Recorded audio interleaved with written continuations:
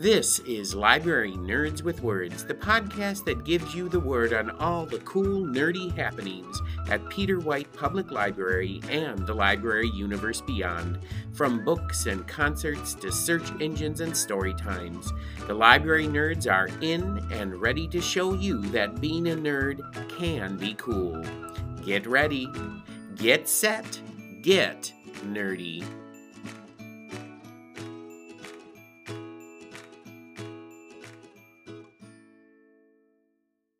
Welcome back to another episode of Library Nerds with Words, the podcast that provides you with the word on all the cool things going on at Peter White Public Library and the library universe beyond from the people who know words best, Library Nerds. My name is Marty Acketts, and I'm the Adult Programming Coordinator for Peter White Public Library.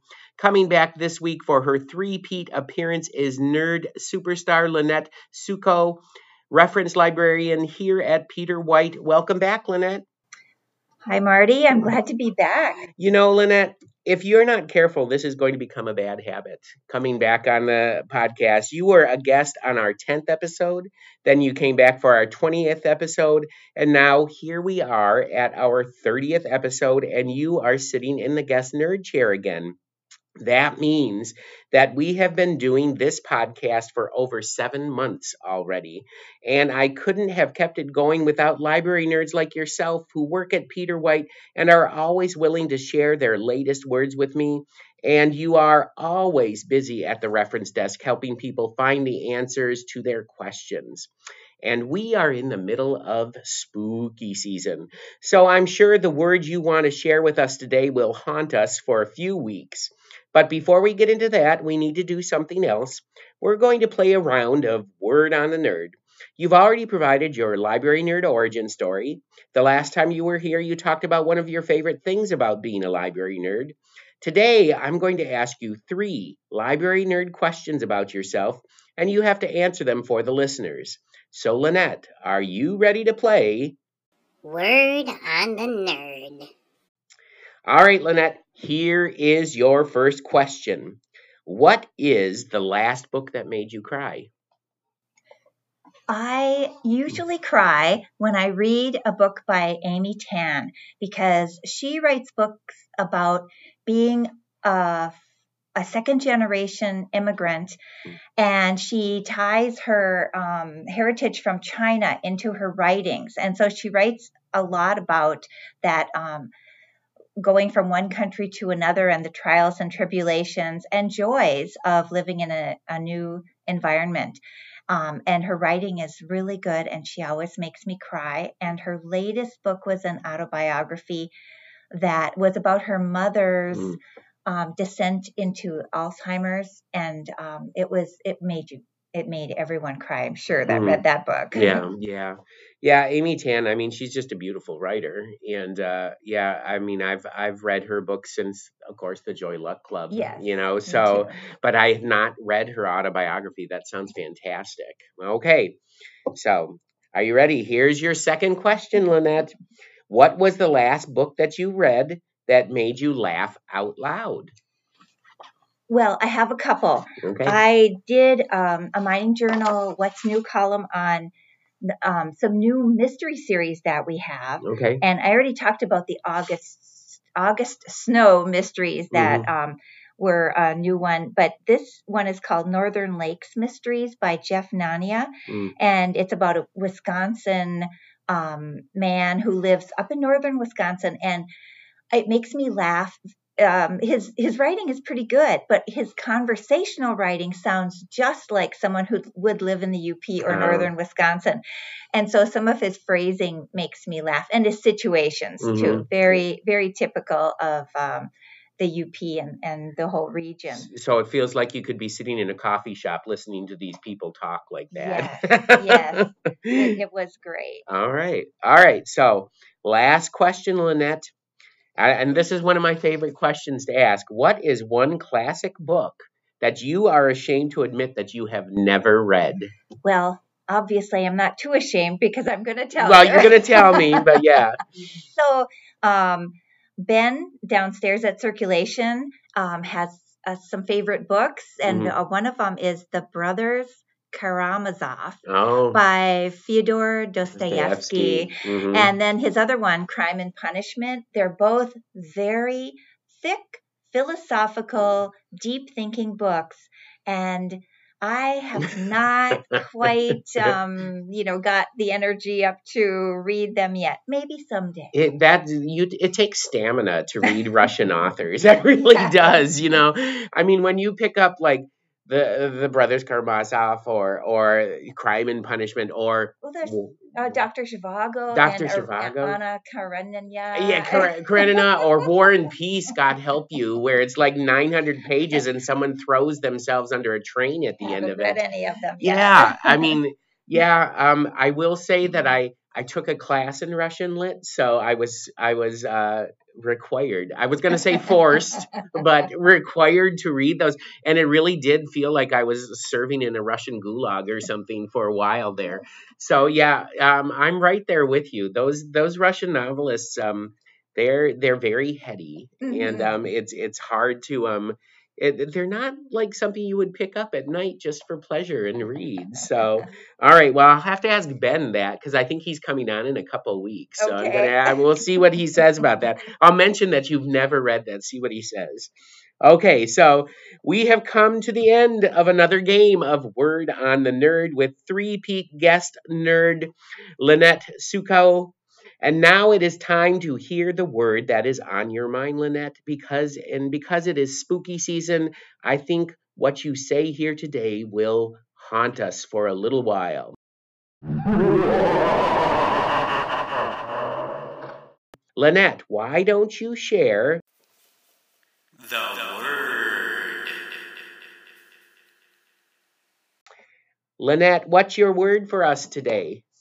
I have some great Halloween books to share with you. They will be on display at the entrance in a couple next week, maybe, and for a couple of weeks. So I found lots of great Halloween books.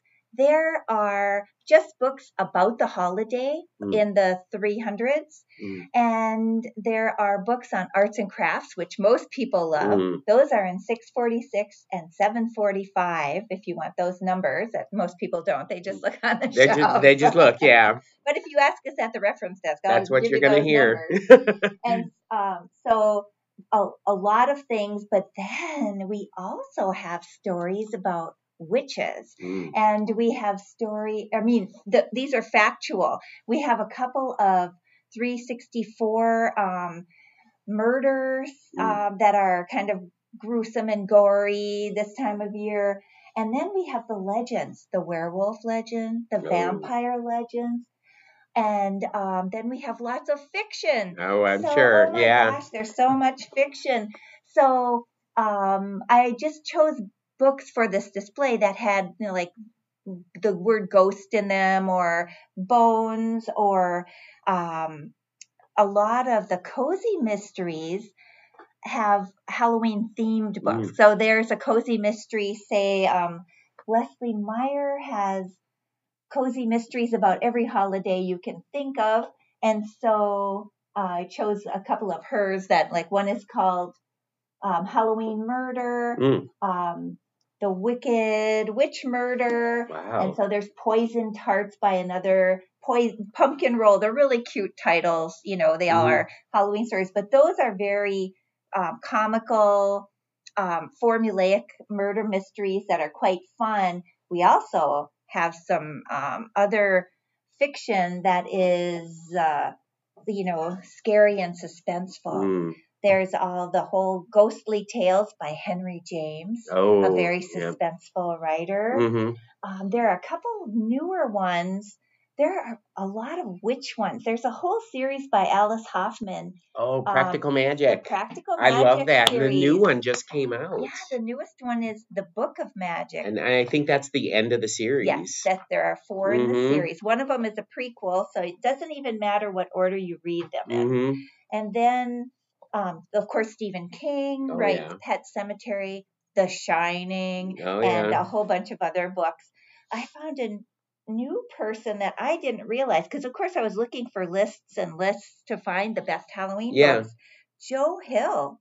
You know who Joe Hill is? I did Joe not. Hill is Stephen King's son. Oh my gosh. Well, Yeah, no wonder yeah, he's so great. he writes under a pseudonym. So yeah, that's Joe Hill. Well, he is also very frightening Mm-hmm. in his stories. So this is called 20th Century Ghosts, but then there was one that was a license plate number, and I read the synopsis of it, and I was too afraid to put that on the shelf.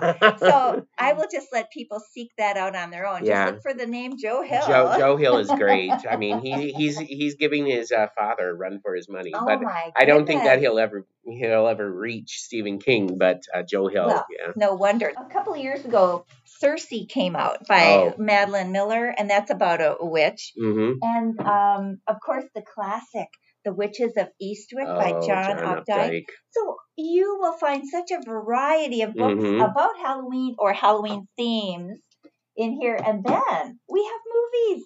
Oh my goodness. So there are tons of movies. The regulars like Dracula and Ghostbusters. So, they can be serious, they can be funny.